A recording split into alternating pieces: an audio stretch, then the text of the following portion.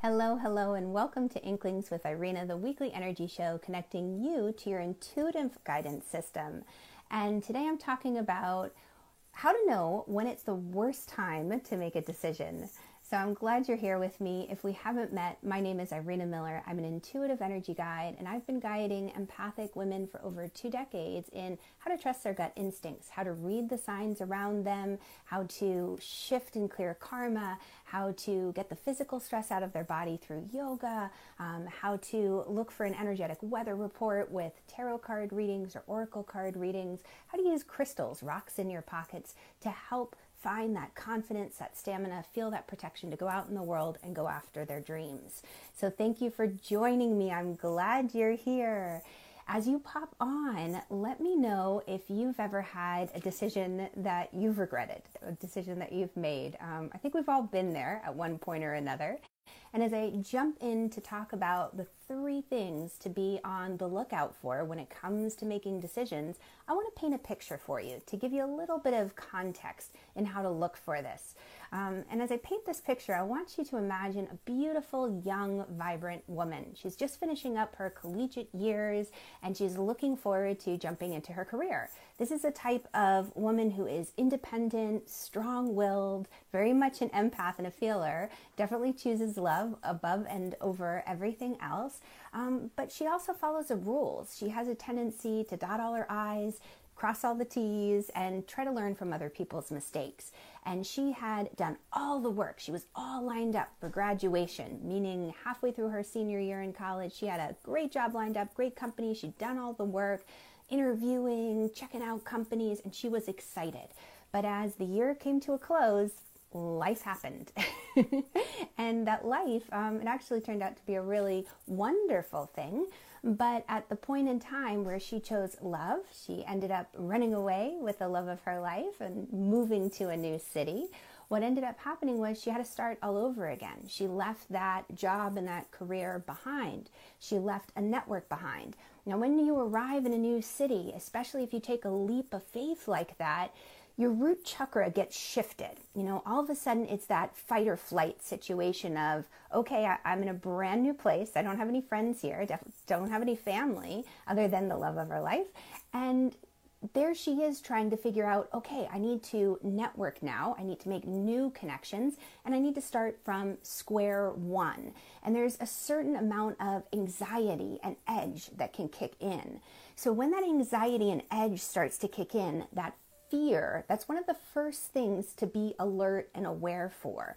That fear, when it creeps in and it throws the root chakra off and everything closes down, we stop paying attention, as well as the heart. The heart gets poured so much, you think back and there's that moment of, wow, I've been here before. I've got to do it all over again. I got to start from square one or from, a blank slate. This is so frustrating. So all of a sudden the fatigue starts to come in. And that's the second thing you want to be aware of. So this young woman, when she hits this town, she's gung-ho at first. But again, it's the job fairs, it's the interviewing, it's the exhaustion of, oh, I thought I had this all figured out and lined up. A fatigue begins to come in. And then the final thing to look out for is the apathy. All of a sudden, the heart is just empty. There's that feeling of like, oh, I had something great somewhere else and I'm just tired. I'm just tired. My heart's not in it, whatever comes my way. And what ends up happening at that point, when the fear kicks in, when the fatigue takes over, when the apathy, when your heart is just drained and you just don't have that inspiration in you any longer, that is the point. That is the point where people just make decisions that they ultimately regret.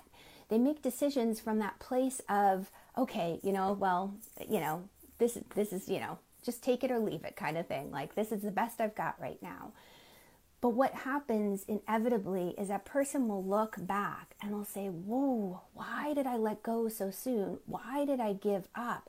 Why did I jump so quickly without taking a moment to pause? And I want to share right now what you can do, or what anyone can do in that position to avoid making the worst decision possible, which is number one, check into the energetic cost. When you are out on this adventure, wherever you are, how much is it costing you? So this wonderful young bright woman that we're painting the picture of, there was an energetic cost of the feeling of, I've got to get something right away. I need to follow the rules. How can you graduate and not have a job lined up? So there was this feeling of urgency to just get a job, any job. And the fear of being in a new town and not being able to pay the bills well. Like, we've got to get that job, got to rush right into it. But then the next thing that happened is that the fatigue kicked in. So the energetic cost of putting ourselves under a certain amount of pressure, and then the fatigue that energy drain just pulls away from us, leads me into the next thing I want everyone to be aware of is, what is your energetic tank reading, or what is your tank on your heart reading? Because when our heart begins to just lose faith, lose hope, and just get absolutely drained, then we make decisions from that apathetic place, and it really leads to regret. And then finally, the last thing that I invite you to check it out is look in the mirror, check your eyes.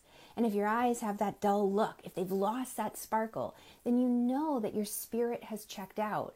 And when your spirit's checked out, when your energy is drained, when you're just absolutely kind of at that bottom of the barrel feeling, that's the moment when you want to rest. You want to feed your spirit. That's a true sign of, don't make a decision, don't jump in right there and then, because that's the place where the spirit needs to be fed. Once we've had that time to rest, once we've fed our spirit and we go back to the decision-making process, all of a sudden a whole new world of possibilities opens up. That fear and urgency that young woman was feeling, she didn't have to feel that. That was a pressure she was putting on herself. She was okay. She had enough in savings. She had a wonderful partner. That was a fear she was placing on herself as an external source. It didn't have to happen. Her mind didn't need to spin into those tall tales. She ran herself into the ground, and she just got to that place where her heart was running on empty. So feeding your spirit can be done in many different ways. This is what I love sharing with my clients and my students, and it really is a personal experience. And I talk about all sorts of ways you can create energy medicine bags, ways that you can ground in earth and come back to yourself, find your signature song and your essence.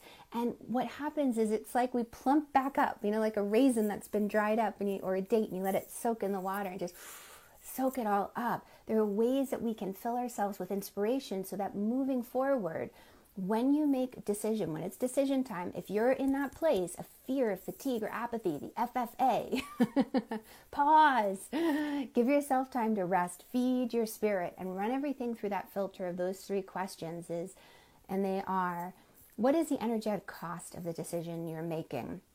Are you making it from a place where you're putting an external urgency on yourself that doesn't have to really be there? How much is this draining you? What is your heart tank reading at? And then finally, check your eyes for that sparkle. Make sure your spirit hasn't checked out, because when we make decisions just with the head, especially out of fear, that's when we always look back and regret it. So if you are ready to learn some of these techniques and ways of feeding your spirit, come play with me, come hang out with me. Click the link above, and I look forward to sharing these sacred practices with you, both modern and ancient. It's a true joy of mine. All right, thank you so much for joining me, and I'll catch you all on the flip side. Mwah! Bye, guys. Lots of love.